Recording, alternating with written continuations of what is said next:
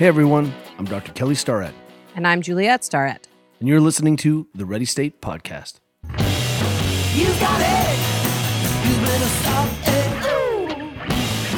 it. This episode of the Ready State Podcast is brought to you by Paleo Valley Essential C Complex. Let me just establish how I feel about vitamins, right? Like, not all vitamins are the same.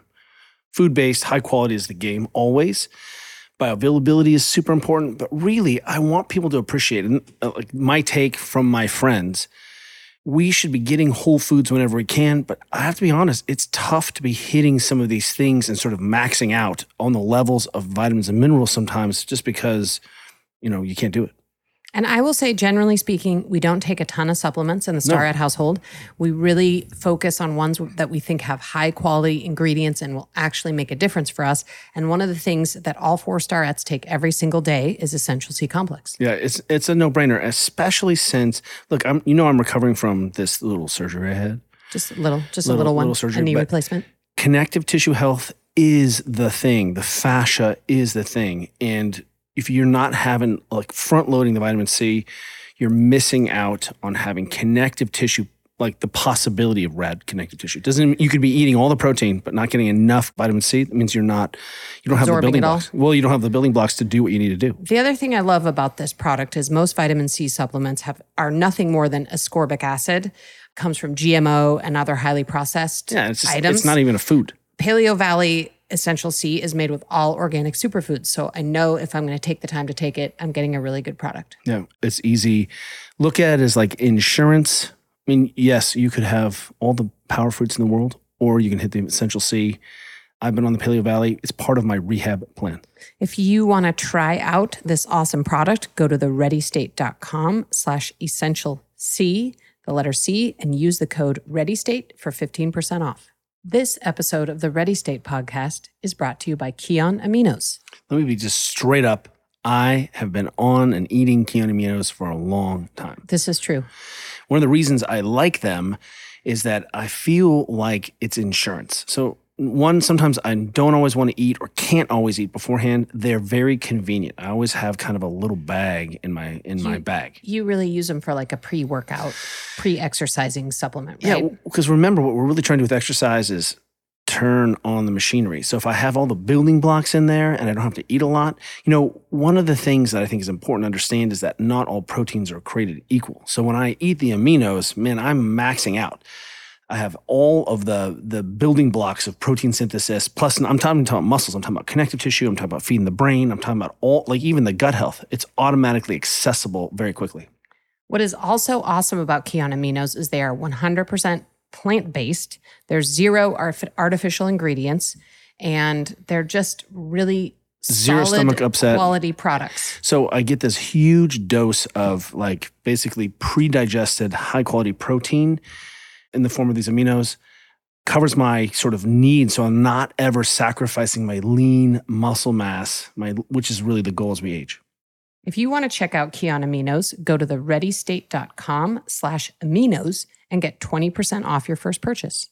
Selema Maskela is a beloved commentator, journalist, host, and Emmy-nominated producer, best known for his work across Vice, ESPN ABC, National Geographic, and Red Bull Media House. A relentlessly curious narrator of the human experience, he thrives as a Black man who has historically been the only in the spaces of action sports and entertainment. The son of South African jazz legend and activist Hugh Maskela, Selema's roots are as South African as they are New York City and San Diego. Music and water being the most influential parts of his life. At the age of 16, he felt at home on a surfboard. At 8, he'd find him sitting at Birdland in late-night jazz sessions with his father and Miles Davis. It's this unique life experience which paved the way for him not only to become the face of ESPN's X Games, but also a musician himself, recording underneath the alias Alakazam. That's Maskela backwards. His recently launched podcast, What Shapes Us, explores he and his guests' human experiences, who they are, what drives and gives them joy. It's this mission to highlight people and places through a mold-breaking lens and redefine culture. He's the co-founder of Stoked Mentoring, an organization dedicated to mentoring at-risk youth through action sports, and the host of Hyundai's series The Unadventures on Tastemade Network. In 2020, Selema was also welcomed on the board of directors for Burton Snowboards as a general advisor. Selema, welcome to the Ready Say podcast, my friend. Thank you for having me. It is a high honor to sit with you on this Friday. Let me just get right to the burning question everyone has, which is, I feel like your airs aren't very good backside. One, and do you feel like that's because you're just like an adult-sized man who actually back squats and has muscle mass? I mean, that's the kind of ding on you on the internet. You know what? It's the truth. And backside airs have been the bane of my existence since time, just because everyone has a thing that they're not, that is like their Achilles heel. Like Tony Hawk, I forget there's a trick that he can't do that he told me he couldn't do. And I was like, what? He's like, yeah, I just can't grab my board that way. That's why I always do it this way. And I was like, oh. But yeah, backside airs are, I think there's just too much mass going on. The lack of quad dominance just makes it hard for me to get back there. What I love Did you is just say quad dominance? He Because did. I mean, Kelly now wants to be your best friend forever. You said quad dominance. Yeah, and quad dominance is something that we say around the yard at Deuce. Is that because you're too quad dominant, or you want to be quad dominant? Like, that guy is quad dominant. Check out the quad dominance on that woman. I was once quad dominant, and then I learned how to recruit everything that was going on behind me and became a better athlete. And so, yeah, now the quad dominance has ended. We have so much to start with, but let's take just a slightly different tack for a second, because a quick bio of you, which everyone has heard, and I think you're living under a rock if you haven't been involved in action sports and all of the advocacy that you've been doing for a minute. Don't think you're going to skip over all those questions. No, you're coming back, woman. Okay, That's why you keep me honest. All right. But you have seen the evolution of these, we'll call, action sport isn't the right word, lifestyle sports, surfing, skating. Men and women are going higher, they're going bigger, they're going faster. Do you feel like we've seen sort of the modern athleticism and training of kind of the classic sports finally infiltrate these communities? Because it's sort of bananas what people are doing now, like truly bananas. Absolutely. For years and years and years, it was highly uncool to go to the gym as an action sports lifestyle athlete. Like, you going to the gym meant doing your sport more. But God forbid people found out that you were training. It'd be like, what? Training? Bro, you don't need to train. You just need more time on your board. And that was, you needed more time on your board, and you needed more time at the bar. Like, before contests, surf contests, snowboard contests, skate contests, traditionally in the late 90s, the 90s, all the way through the early 2000s, the aughts, if you were not seen at the bar the night before and word got around that you had gotten to bed early, and perhaps you did better than the guys who were in the bar the night before, you got shit because you were trying to be some sort of a superhero, some sort of like a Boy Scout, let alone go to the gym. And I think the amount of injuries that went down as a result of that, and this sort of, we were butted up against a very safe ceiling of non-progression, executing all the stuff that people knew very well with more and more style, but there was non-progression. That ended in the mid-2000s when, on the low, people started going to the gym and started training. And I think, yeah, that changed the game. What we've seen in the last 15 years is a direct result of sports science meeting lifestyle sports. And now it's just like, it's through the roof. You're not cool now if you don't train.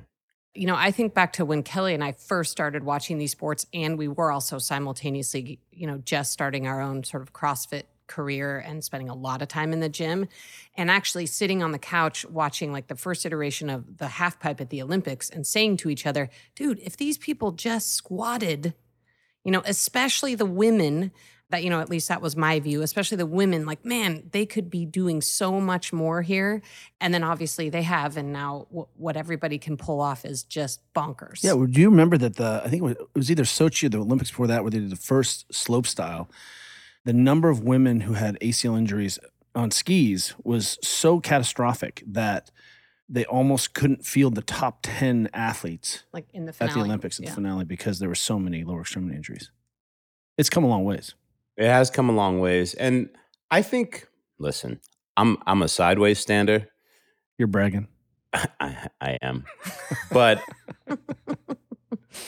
I'm scared shitless of skiing for that, because of that. I just think like landing downhill with legs splayed with four edges is asking a lot of your body. If you're not, you better be training those knees and hips and ankles and everything else to be complete, like super mobility through all of the strength on earth. And you gotta be bulletproof. I like my chances landing in a actual squat position for all the things that I do, because that's naturally how you stand up. Yeah, you're blocked. You're blocked. I couldn't imagine sending it off of a big jump on skis. I'd rather take my chances on a snowboard. But no offense to the ski community who right now is going, I knew he was a hater of the two planks. Okay, so I do want to talk a little bit about your background. I know you moved a lot as a kid. Can you just kind of give a picture of like where you were, what your childhood was like a little bit? And I'll just jump in and say I completely relate. I moved to the United States Yeah. from Europe when I was 15 and was like dropping into a different world. Where in Europe? I grew up in Garmisch, Germany, in the Alps, where I skied and kayaked and played. I think I also moved, by the way, to Long Beach for high school. And I think Kelly and I had possibly the opposite experience as you from a diversity standpoint, because I went from Boulder, Colorado, where there was literally not a single non-white person, to Long Beach, where my high school was exceptionally diverse. And same with Kelly, who went to Mount Vernon.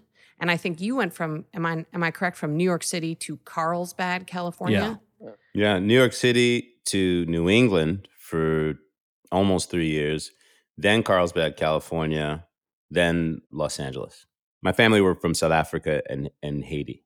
What was that transition like from New England and, let's be honest, Staten Island, which is important because you're a skater, right? Staten Island skaters. But how did that feel like going to the West Coast?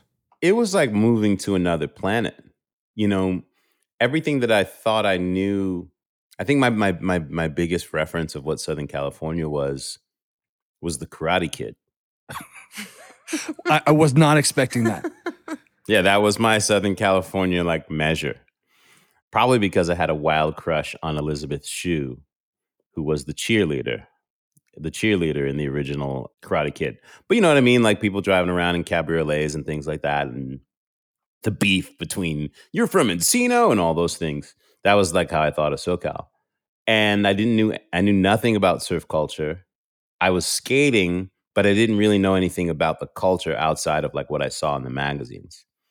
And I had a very, very, very diverse upbringing. My like I said, South African dad, Haitian mother, Puerto Rican stepfather, and I grew up in a neighborhood with everyone: Dominicans, Puerto Ricans, Cubans, Jamaicans, West Africans, Eastern Europeans, large Jewish community, as well as an Arab Palestinian community.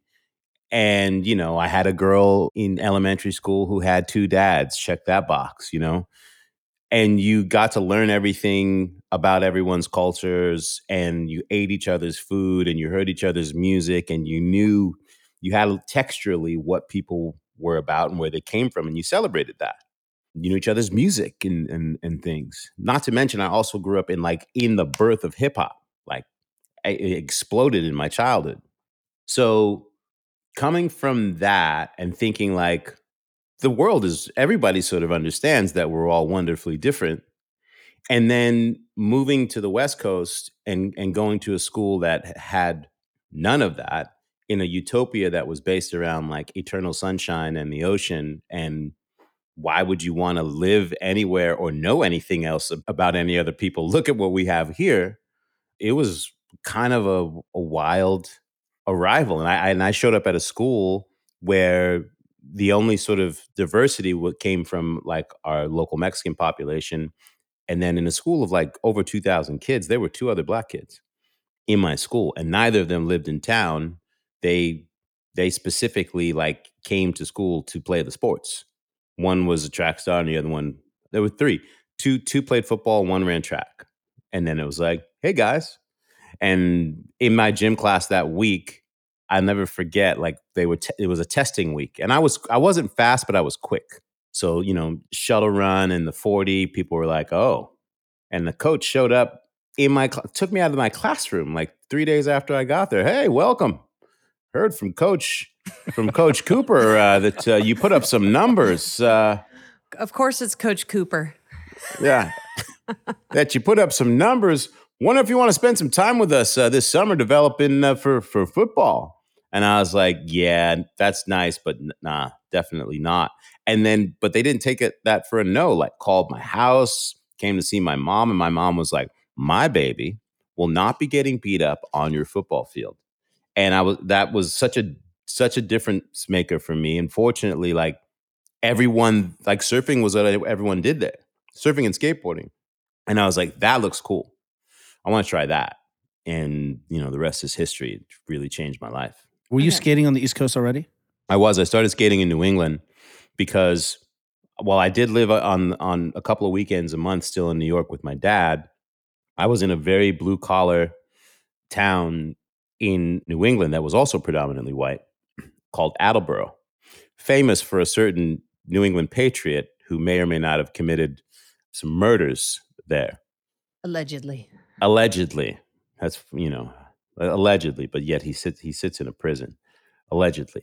So that was a weird school, but the only kids that were cool, the kids who were the coolest to me and not cliquey, were the 4 punk rock skateboarders. And so a kid named Scott Forbes gave me a skateboard and some Thrasher magazines, and that's how I started to discover skateboarding. So I had it was like a great little preset for getting to California. And so suddenly it was like, oh, this is everything that was in the magazines is now where I live. Before I get to the surfing piece, I did want to ask you, because I've only processed this experience for me as an adult, wondering if you relate to it, which is moving in high school at a time pre-internet. It hasn't really been till I've been an adult that I realized it was really like a severing of everything I knew, because there was no internet. Right now, I feel like if you move, you're friends with everybody and you can stay connected or whatever. But, when I left everything I knew from where I grew up and moved to Long Beach, California in the middle of high school, it was just a total severing because of, I maybe exchanged a few actual written I went letters to 3 with some high people. schools like you. Yeah, but I don't know. I wonder if you've thought about that or shared that experience at all. I feel like I should be paying you for this counseling fee. I should be laying on a couch right now. I went to 4 high schools. Whoa. Wow. 3 in New England and 1 in California. I moved into my high school in California in May of my junior year. That Ooh. Easy. Ooh. my mother always gets mad at me whenever she hears me talk about this. She's like, "Are you sure it was May?" I'm like, "Mom, listen, just You want to see the scars, Mom? Yeah, you're like, just take the L, and you can say we didn't know what we were doing then. It's cool. I understand you didn't have a script, but yes, it was definitely May because there was like three weeks left in our new school." In this new school I went to, and it's like, I'll see you guys in September. But yeah, I looked up Carlsbad in the encyclopedia to try and get a point of reference for where we were going. And there was a blurb about the motocross track, and that was it. There was a famous motocross track there at the time. It was a small town. I didn't know even its proximity to the beach. But I looked it up. That was me doing the Google search for what my parents threw at me.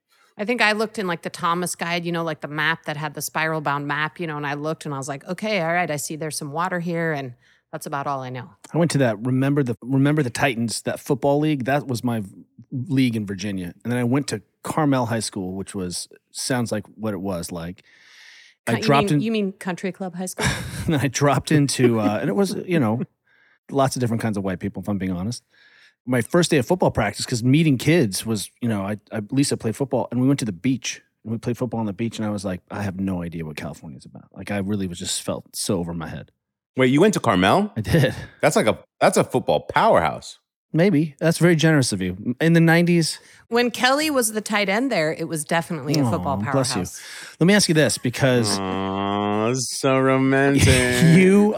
One of the reasons that we love for kids to do sports is that it gives you a neutral ground where you can meet kids, right? You find a tribe, you just like, you sort of get accepted at the school. Like, football didn't suit you necessarily. You had this skating background. How did you get pulled into surfing? Was it a radical change? Because you were, a sideways slider already in your brain. So some of the connections have to have been there. You have to have picked it up faster than the average kid. I did. And also I was a gymnast in junior high school. We call those cheaters. Yes, I was a cheater. And my neighborhood growing up in Staten Island, the two buildings that I lived in, we had monkey bars that we played on where we would play tag. There's like a tag league now that's kind of parkour based. I don't know if you've seen it on the internet. Oh, yes. Yep. That tag league, that was my childhood in New York. Well, the first time that I saw like a YouTube clip or something of this like tag league, I was like, holy shit, like that's what I was doing. That's what we were doing. And now I'm like, oh, this is why you're like a weird, low-key, high-functioning athlete. Is because as kids, you made your entire reputation was based on how you could play tag on these monkey bars. And you were not allowed to touch the ground. So you had to jump from thing to thing and like run across ladders and like learn how to jump to this thing, swing around and like do a kip to get to the other thing. And if you fell, you were out of the game. And we were constantly developing this crazy skill set. That and then doing gymnastics, like our own version of what we called hood gymnastics out on the grass or in the dirt. And if there was one kid who could flip really well, other kids would break themselves to try and gain that level. And I was that kid. And then that led to getting into gymnastics in junior high school and high school. So that and a little bit of skateboarding gave me the ability at 17, which is late to start surfing, to be able to get to it. And to answer your question, it started from a group of kids inviting me out to lunch like a week after I'd been at school. And we went to a place called Carl's Jr., which I didn't know what that was. Western cheeseburger changed my life. I'm home. Isn't it a Western bacon cheeseburger? Isn't there bacon on that? Yeah, the Western bacon cheeseburger, which I'll never eat again because I had a run-in with food poisoning about a year later, and I never went back to a Carl's Jr. ever again. But that Carl's Jr. lunch trip was pivotal because we went and sat in the parking lot at Tamarack State Beach in Carlsbad in the car with these kids, and everyone's speaking this other language, and they're watching dudes at the time what looked like to me breakdancing on water, and I was like, yeah, that looks cool, surfing. And I had seen surfing the year before in Australia. I had gone on tour with my dad for a couple of months, who was a musician, and I went on the road with him. And I'd seen kids surfing, and I was like, "That's amazing! That looks like breakdancing, b-boying on water. Like if I ever had a chance to do that, I would do that." And that's what these kids did. And I was like, "I want to do that." And they're like, "Really? All right, bro. Be at my house on Saturday, 8 a.m." I don't know if it's worse that you're imitating me in high school or Juliet imitating me all the time. Like, I always sound dumb, and you're not helping. Thanks, bro. No problem, bro. And that's how I started surfing. And I was lucky that these kids were all really good surfers. They didn't just surf. They were surfers. Like they lived for it. They were second generation in their family type surfers. And they were super passionate about it, but I think they also kind of took for granted what it was that they did. Like for me, it was just like massive wild life discovery. Getting it that late opened me up to like spiritual, metaphysical portions of myself that I did not know existed. And I really attacked it with my whole heart. A kid lent me a wetsuit. Another guy's dad gave me an old beat up surfboard. He actually loaned it to me and then I never gave it back. And they were just like, all right, keep it. And that was it. I know you're just talking about the spiritual and the metaphysical, like real things, but my Carl's Jr. experience when I moved to Southern California was the Green Burrito. Do you remember that place? Yes. Adjacent. Yeah, it was an adjacent food situation. So you mentioned it briefly, and I really would love to learn a little bit about your dad. I know he passed away a couple years ago, and Sorry about that. But Thank I you. think he was a legendary musician from South Africa, and I have a feeling he influenced you in many ways. So I'd love to just have you tell us a little bit about him. And In fact, one of our friends was just here at the studio doing some work, and we said we were going to talk to you, and he's like, "Any relationship to that other Maskela?" and we're And like, we're yep. like, and he was like, "Oh my god!" Oh my God. And also, just to tack on another question, do you think his own activism around South African apartheid has influenced your activism? Or how has Or it? how has it? A great two-parter. Thank you for the two-piece. My dad was Hugh Masekela, a legendary trumpeter, flugelhorn player, singer, and activist by default. He was a political exile of South Africa during the apartheid regime and came here in the late 50s. Went to school at the Manhattan School of Music, started playing with Miles Davis and Mingus and all the greats of that era. Ended up having a huge career as he fused modern bebop jazz at the time with his traditional South African music that he was raised with and helped to create this sound called world beat music. But while he was experiencing all this success, he could not go home. He could not share it with his family because he spoke out against apartheid in a way that if he'd gone back to South Africa, he risked being jailed for life or killed. And it was real. He had plenty of other friends that both had happened to. What was amazing about my father and for me growing up, my earliest relationship memories with my father were spent in the jazz club with him at like 5, 6 years of age. Like my dad had me on the weekends, and instead of taking me to the park, we went to the club at night. As a youngster, I would be in the club, and he'd be playing like jazz sets, which would there'd be one at 11, and then another one at like 1:30, and we'd leave the club at like 3:30 in the morning, and sometimes I'd be asleep in a booth. But I fell asleep to his music. I got to spend my time watching him perform and storytell. And musically, what he did was he took people on a journey that made them feel what South Africa was, what it tasted like, what it smelled like, what it sounded like. And he told stories about this very brutal regime, this government that was rooted in a very genius and brilliant execution of racism by law. And I say brilliant because it worked. It worked too well that, 4 or 5 million Dutch and British people were able to subjugate, 25 million native South Africans to the point where like you needed a, let's say I wanted to come down. Where are you guys located? We're north of San Francisco. I like how you didn't give up the zip code. Never.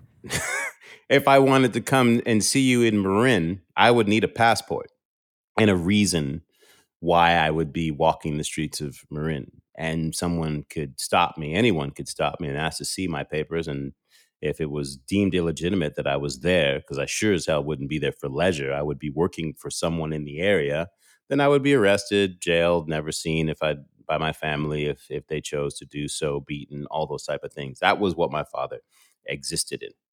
And it was worse than that. That was just kind of one of the light laws, if you will.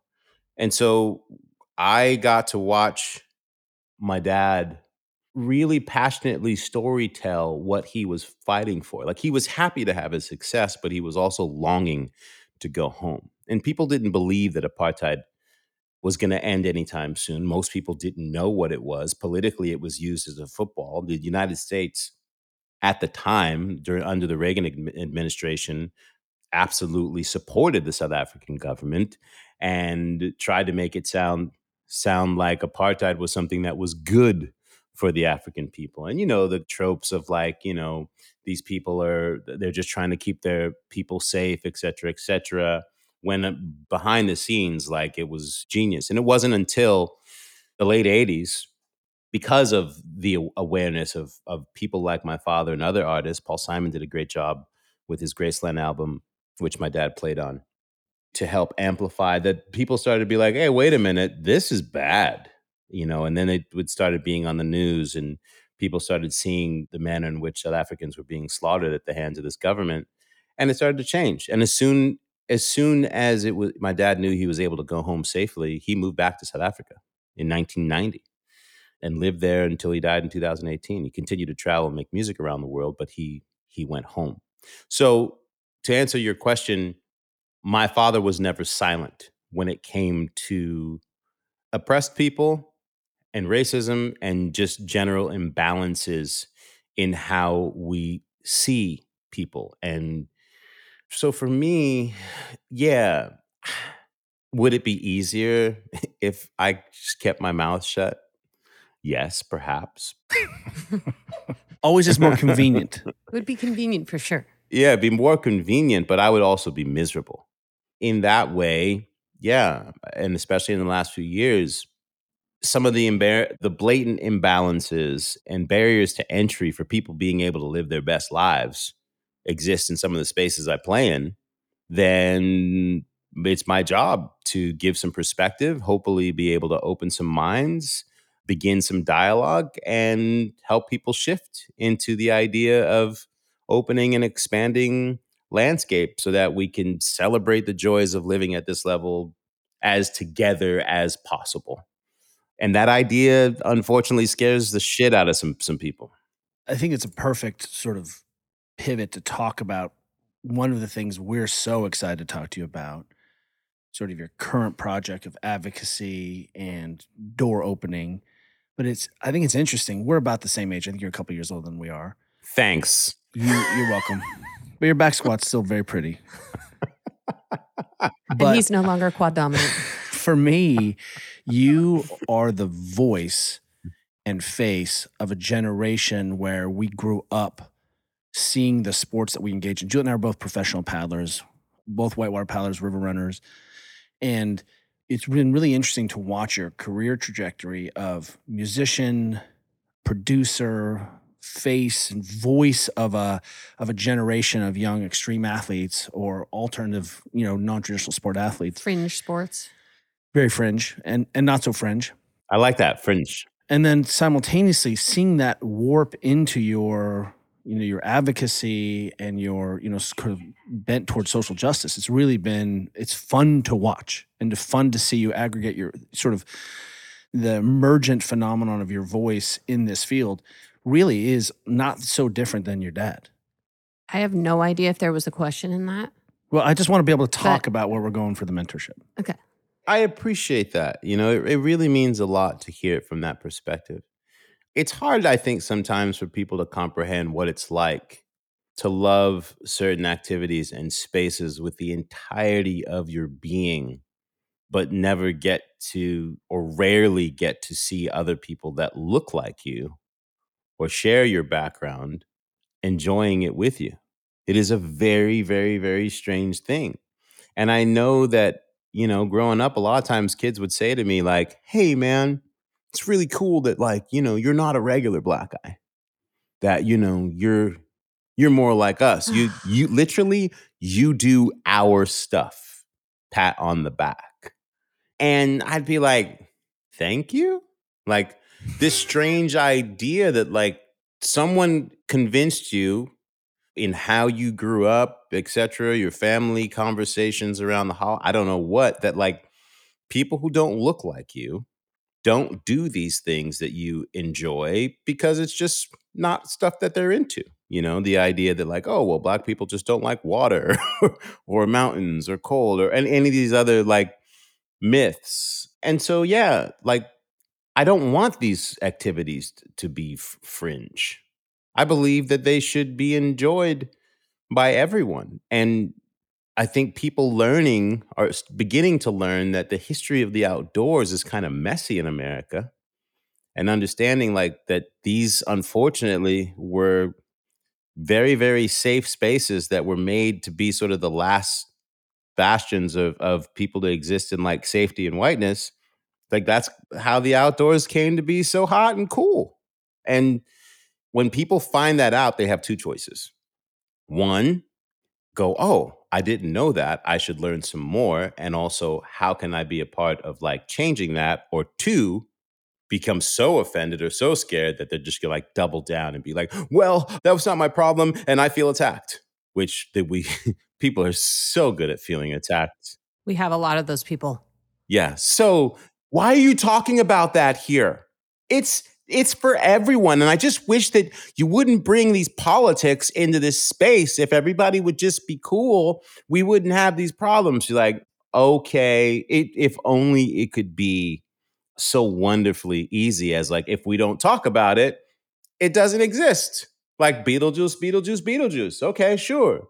That's where I can tend to get a little frustrated and my voice can get a little more intense because we don't get any movement that way.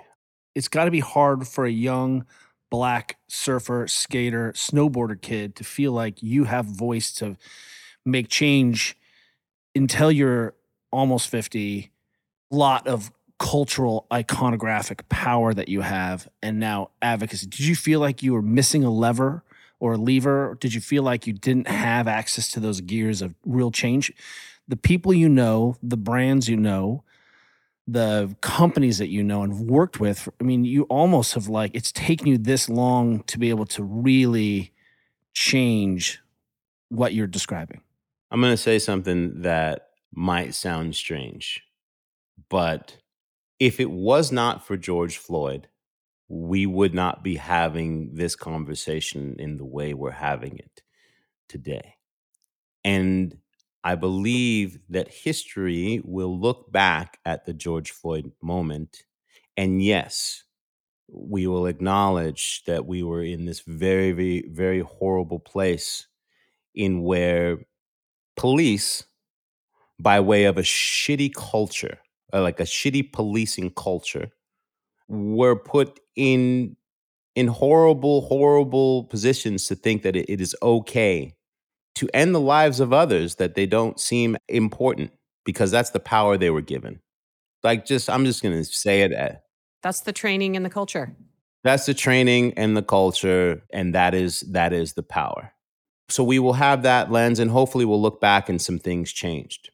But the other thing that we're going to look back on is that it was a moment where marginalized, smaller voices in a whole slew of underserved communities finally said, you know what? We're done. We're done being smaller. We're done being made to feel like we have to figure out how to emulate and assimilate in spaces to make other people feel comfortable with our presence being there. So if there's a problem in this space, we're going to talk about it now. And that's how I was moved when it came to surfing and snowboarding in particular. I was like, you know what? I'm angry. I've been dealing with these type of killings and injustices for the entirety of my life. The only time that I've ever had to beg for my life has been at the hands of the police. I could have been that statistic on two very distinct occasions where I begged for my life, being in the right place, but in the wrong eye, so to speak. Once in a 7-Eleven reading a magazine for too long, and the person behind the counter calling the cops to be like, I think this black boy is planning to do something to me. You should come and talk to him and his friend. And they showed up with the cavalry and put guns to our heads and said, if you move, we'll blow your fucking heads off. Only to find out that we indeed did have no weapons after sitting us out on the curb in handcuffs for an hour. And the second time when I used to clean car dealerships at night in Carlsbad. And some people were driving by and saw a black man walking through the parking lot with a trash can and a vacuum cleaner sticking out of it, and thought, he must be up to no good. I should call the cops, send in the cavalry, shotguns. You must be stealing that vacuum. Yes. He's clearly loading up that trash can with car radios or some shit. And they sent in the whole cavalry, 5 or 6 cruisers, shotguns, lights, the whole deal. Came, put me on I had a double-barreled shotgun in the back of my head, laying on the ground, all the instructions being given. And if I had flinched the wrong way, they could have lit me up and we wouldn't be having this conversation. Both of those incidents playing a very, very, very pivotal role in how still to this day, as a very successful, well-known black man on television, every time a cop car drives past me or is in my rearview mirror, I make sure that everything is in order.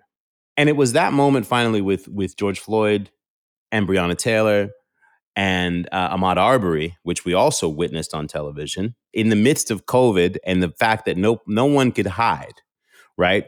COVID and lockdown had us in a place where everyone was forced to see and listen because there was nowhere for you to go and like be too busy to know about the thing.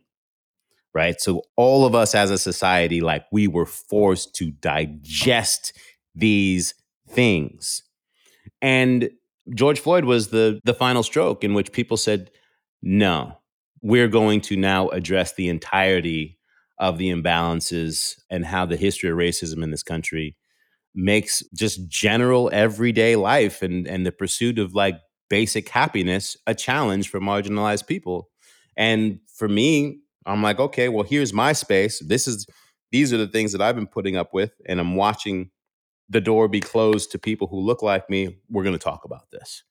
And so that's really where I no longer had a choice. Like that spirit of my father literally like rose in me.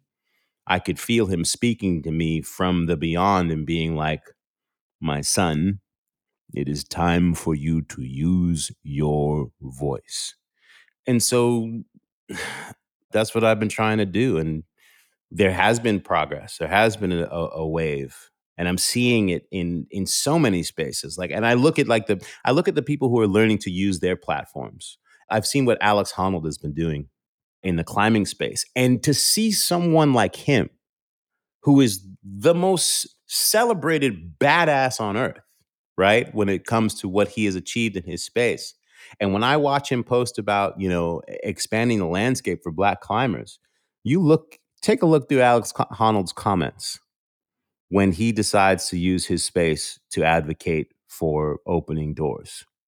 His audience, a very huge sector of his audience, all of a sudden are so pressed and so like, whoa, Alex, it was cool when you did that thing with no ropes and stuff and like changed the game, but like you can't be. What are you doing, bro? That's not a thing. What you're talking about?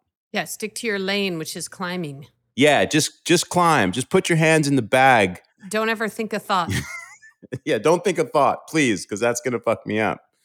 I heard someone say, not to me, but they were like, just the conversation of just like race. It's just like, it's so uncomfortable. I'm like, if you think the conversation about racism is uncomfortable, try racism.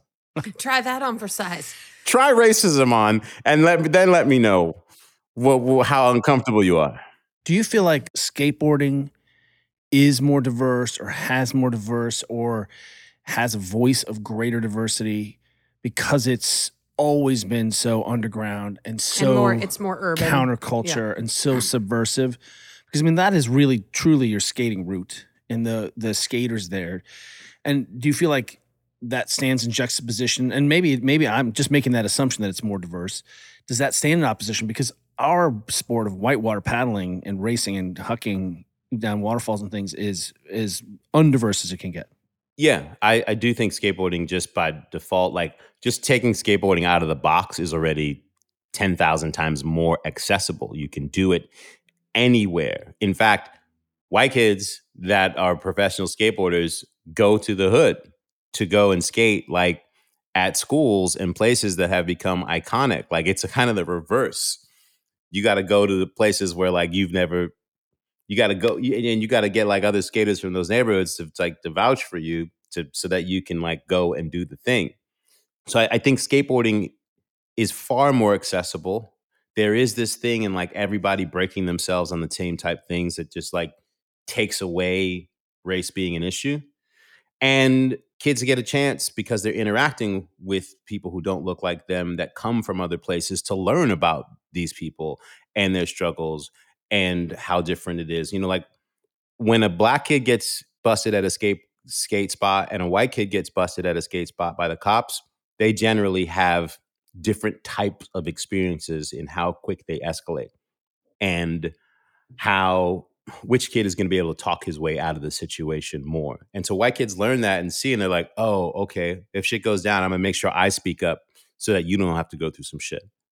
And skateboarding it also has work to do when it comes to the way the business is set up and ownership of companies. But like, yes, skateboarding definitely, the merging of punk rock and hip hop and We Are All One, they way, way, way more ahead of the game. And I'm sure that in your world, by the way, I'm hosting I'm one of the hosts of the GoPro games. Are you guys going to be there?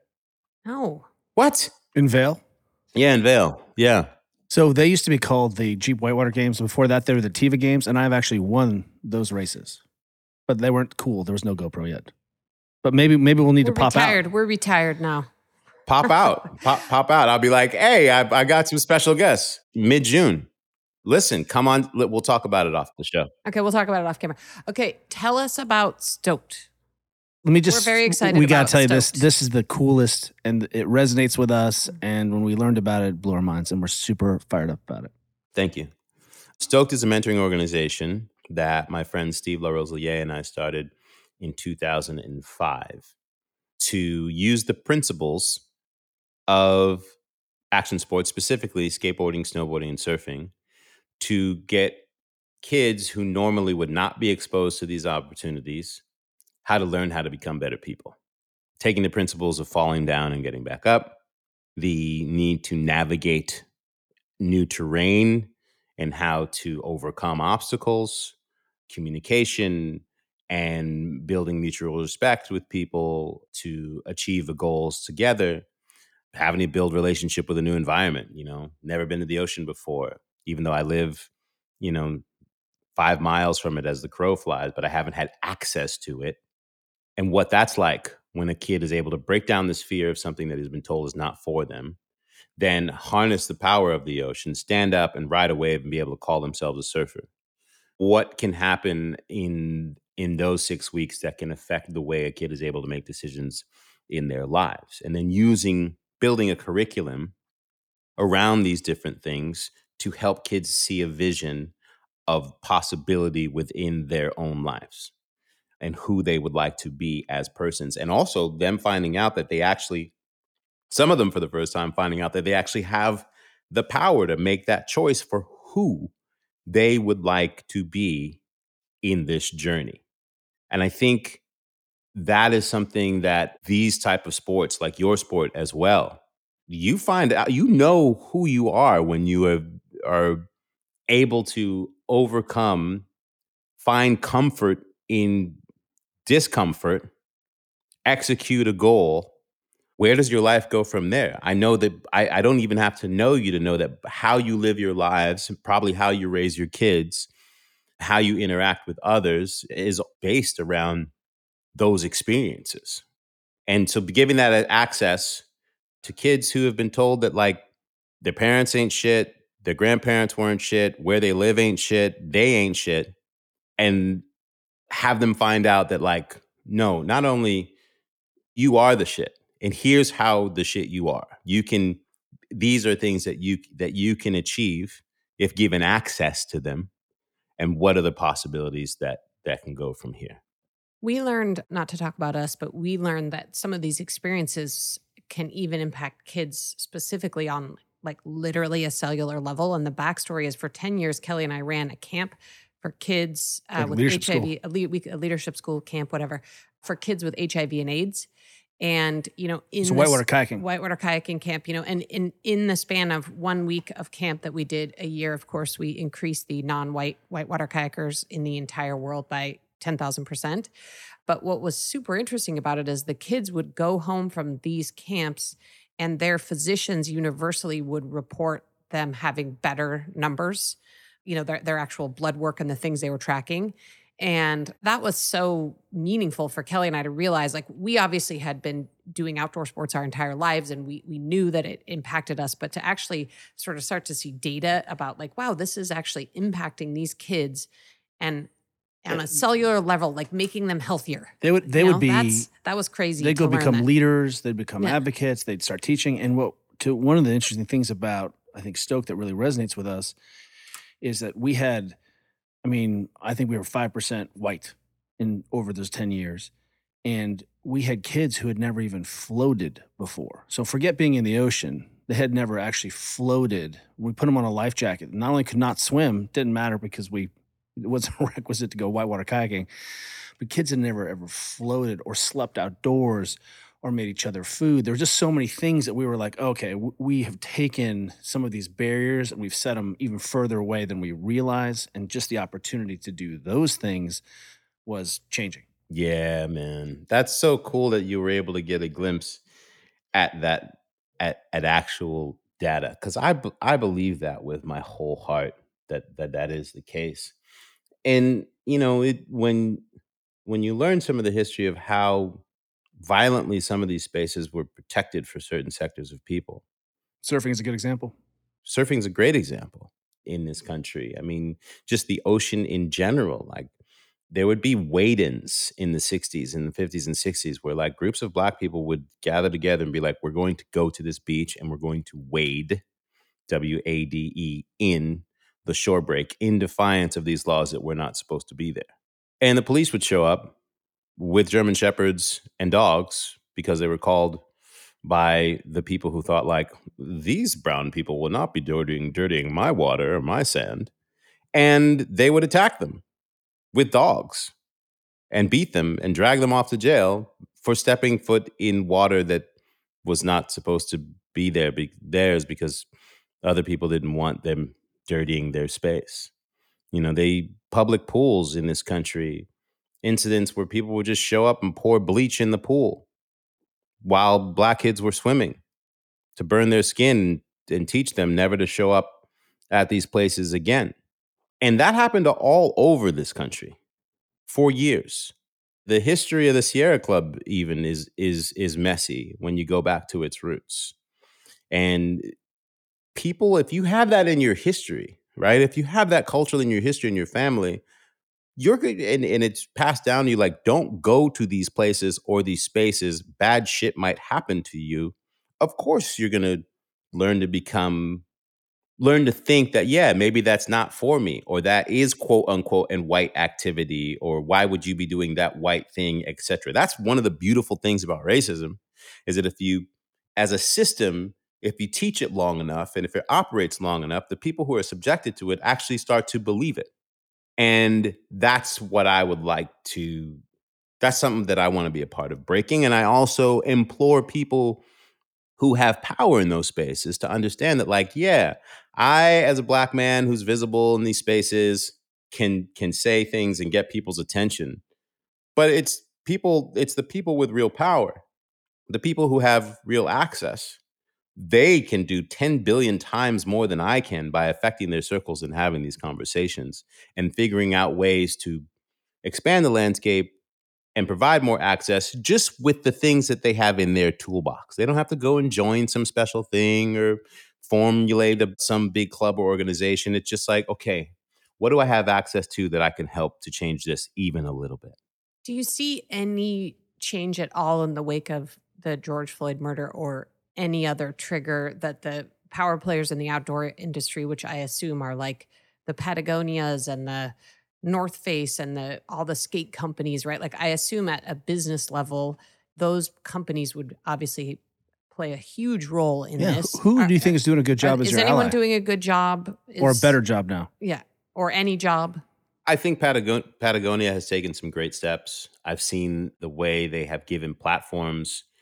So there are lots. One thing I can say is there are a lot of people of color, indigenous people, black people that have formulated groups online to advocate for themselves and do outreach. And what is cool that I'm seeing are the brands who are locating the people that are doing it right and giving them a chance to have their voices amplified and to use their platforms to engage more. Patagonia has been doing a great job with it. They have this podcast that they're doing called The Trail Ahead with an outdoor trail runner from Portland and a black woman, and it's just so cool the conversations that are being had, and that these conversations are being amplified on the Patagonia platform for people who normally wouldn't get to listen in and learn how various types of people engage in these spaces. I think they've done a great job. I mean, I full disclosure, I sit on the board now at Burton Snowboards. They invited me onto the board in November. Prior to that, there had never been a black person of color who sat on that board. Would I have gotten that call up if it wasn't for George Floyd? I don't think so. And I'm honored and humbled. I never in a million years would have thought that would happen, especially in the wake of Jake Burton's passing. So I am so grateful to be able to get to see their enthusiasm in wanting to build anti-racism and build inclusion, more importantly, into the culture of the brand and being an inclusive brand. And that takes time to be able to build that into the DNA of your brand. But they are looking to do so. The Ski Industries of America, SIA, they put a person of color on their board recently. And I think people are learning, like, okay, the only way that we're going to be able to learn about these things is if we actually have the perspectives and voices of from within the BIPOC community helping us actually make decisions, acting in a way that holds a mirror to us to show us. Like, if you don't know your blind spots, putting the same people in the room that all have the same blind spots and saying, like, okay, let's solve this problem. Right. Let's have a diversity initiative. Great. I've seen people posting like videos of like, here's the diversity initiative. And I'm looking around in the pictures and I'm like, um, is this like an onion post? Because there's, like, so it's welcoming in those voices, being okay with giving up a little bit of that power. And as I tell people or brands that I consult, like, stop thinking about it from a place of giving up power and start thinking of it from a place of sharing power. And in turn, by sharing power, creating more power, giving yourself more fuel, the opportunity to be a better brand, and in the end, a more profitable brand. Because I tell people all the time, you might want to look at the numbers of the demographics of this country and where we're going to be in 5, 10, 15 years. You could continue to put your head in the sand and pretend like it's not a thing. But yeah, numbers do not lie. And these landscapes are going to need to be expanded for you to continue to function as a brand, for your thing to be viable, or it's just going to leave without you. Like I say, we have lots of tangential friends. We've met once. I have been following you for a minute. You've become the voice of my young, shreddy, angsty teenage ripper self. You are a musician, you a producer, you host, you're going Actor. to the actor.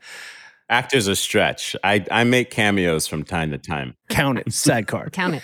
And it feels like you really have just come into your power. I mean, really feels like you're organizing. What are you, besides stoked, and we will have all the links to that, because if you're listening to this and want to change, support this organization, what are you fired up about right now, sort of in the near future, that's feeding your soul? Because you are really sort of have that problem of you can do so many things so well.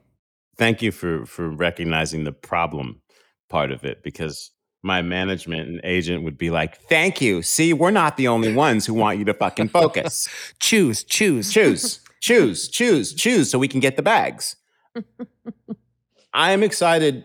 There's a brand that I am a partner in called Mami Wata. It is a clothing brand out of South Africa, a surfwear brand. Everything is made on the continent. And it is sort of reimagining the lens of how we share what surfing looks and feels like, from the perspective of the largest surfable continent on the planet and what surfing looks like across Africa. And basically a lifestyle outdoor brand from an African spin. And we just launched a book called Afro Surf that really tells the story of indigenous Black culture and the ocean through the lens of seeing endless pictures and stories of mostly Black people surfing. And it's beautiful.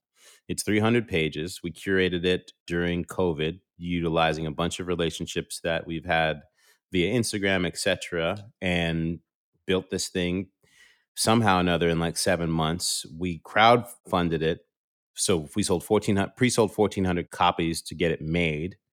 We produced those. They went like that. And then Penguin Random House just picked us up with 20,000 copies that will go on sale globally on June 15th. What? Woo, congratulations. Thank you. Nothing like betting on a golden horse already. I love it. Yeah, all of the proceeds from the book go towards two water therapy organizations. One is called Waves for Change, and the other is called Surfers Not Street Children. And basically helping to shift communities in and around the African diaspora by helping these communities build relationship with the ocean and feel empowered to be stewards of the ocean. And it's by default, I think we ended up we're like a weird beta test for the rest of the industry to be like, see, it actually isn't that hard. You just got to be unafraid to go there. And so I'm very, very excited about that. I have a couple of shows. Congrats. Thank you. Thank you. I'm really, really excited about it. I have a couple of shows in development right now in the scripted and unscripted spaces that, fingers crossed, somebody's going to call and say we're greenlit. But I'm still working at Red Bull. After this podcast, for sure. Thanks. This is going to be the turning point. Thank you. I'll run you your money if that is the case. I still get the privilege of being an ambassador at Red Bull and the Red Bull Media House. Excited that we're going to have Red Bull Rampage back this October. Still doing the What Shapes Us podcast. And generally speaking, man, just having a blast. I started a non-toxic deodorant company called Hume, Hume. You can check us out at Hume Supernatural. We have cracked the code for an actual active lifestyle non-toxic deodorant brand that works. It doesn't make you smell worse? No, absolutely not. I'm not going to talk shit on any of the other brands that don't work, but Oh, I'd be happy to because I've tried them all. Well, we're all hippies, like that salt crystal thing you took in the I was even backcountry. using the crystal for a while, Oh, and man. that definitely makes you smell worse. yeah, my mother is a holistic health practitioner and basically was the beta tester for all the shit that is cool now. So the crystal was in my house during the years when I was trying to talk to the girls, and I'm like, Mom, it doesn't work. Where's the aluminum, Mom? You're Give like, me I the need the aluminum. Axe body spray right now. I want the bumps under, like, at least let me have some boils in my armpits and smell good and possibly shorten my life. But we've cracked the code, and very happy people have helped us be successful in the last year. So I will be on Hume in 2 seconds. listen to me. A, I will send you guys a little care package, but B, like, this shit's gonna change your life. You're gonna be like, what? Are you kidding me? It's really good. So those are the things that I am actively focused on right now, and just waking up every day feeling like I'm in the bonus, man. There's something about midlife when you're in your 30s, you're like, you just never want to see it. And then you get here and you're like, oh, this is awesome. I have been quietly investing in an account that I didn't even know that I was investing in. And now that I access it, and I'm able to pull out wisdom. And you have to live and fail a lot and make some horrible mistakes with a few successes along the way to, I believe, invest in this account. And then at a certain point, you start to get access to limited amounts of wisdom. And I'm in the space now where I'm gotten to play with, like, what would wisdom say about this? And then wisdom steps up and says, wisdom's like, hey, I wish I could have been here for you in your 20s and 30s and even your early 40s, but here we are. Let's make some wiser choices. It takes a minute. Or we say in our family, you don't get something for nothing. Yeah. No, I'm glad I didn't have access to it then. Well, you did, but just you couldn't have heard it. You couldn't have. You were just putting it. You were putting things into the bank at that point. Exactly. And maybe just hang on to this. We weren't ready for your voice. Thank you. Where do I send you guys the money? Where we obviously will link to everything we've discussed in the show notes, but where can people find What's the you, easiest follow way? Give you, us- support Stoked, and all the other organizations you're involved in? Thank you. Stoked.org is where you can learn about all things Stoked. You can become a Stoked Igniter. And if you live in the areas where we work in Los Angeles, Chicago, and New York, you can become a volunteer. I am at Selema, Selema, on Instagram and Le Twitter. My music is Alakazam, which is Maskela backwards, ALEKESAM on Spotify, Apple Music, or wherever you enjoy listening to music. And Mami Wata is Mami Wata Surf, at Mami Wata Surf, MamiWata Surf on all of the platforms. And Hume Supernatural, HUME Supernatural on all the platforms. So lazy. How many jobs you got? So lazy. So lazy. So lazy, so lazy. And yeah, come by if you're in Venice and you want to bang some weights around, try to kill yourself. Come to Deuce, hang us out before follow Deuce. We need to swap. It's been out. too long. I can't It's actually. been too long. I've never been to Deuce, which is embarrassing because I have like 50 friends who train there. On this trip, when you come down, in exchange for me coming up and drowning with you at Laird's, you guys have to come and train at Deuce for a day. Bucket. Deal. Deal. My friend, thank you. Thank you So much. Happy Friday. Thank you so much for having me, and let us know anything else that you may need to round this out.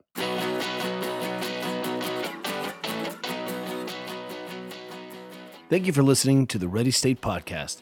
If you like what you're hearing, check out all our episodes here or at thereadystate.com. And be sure to subscribe and leave a review on iTunes to help others find our show. Check us out and follow us on Facebook, Instagram, and Twitter at The Ready State. Until next time, cheers, everyone. You got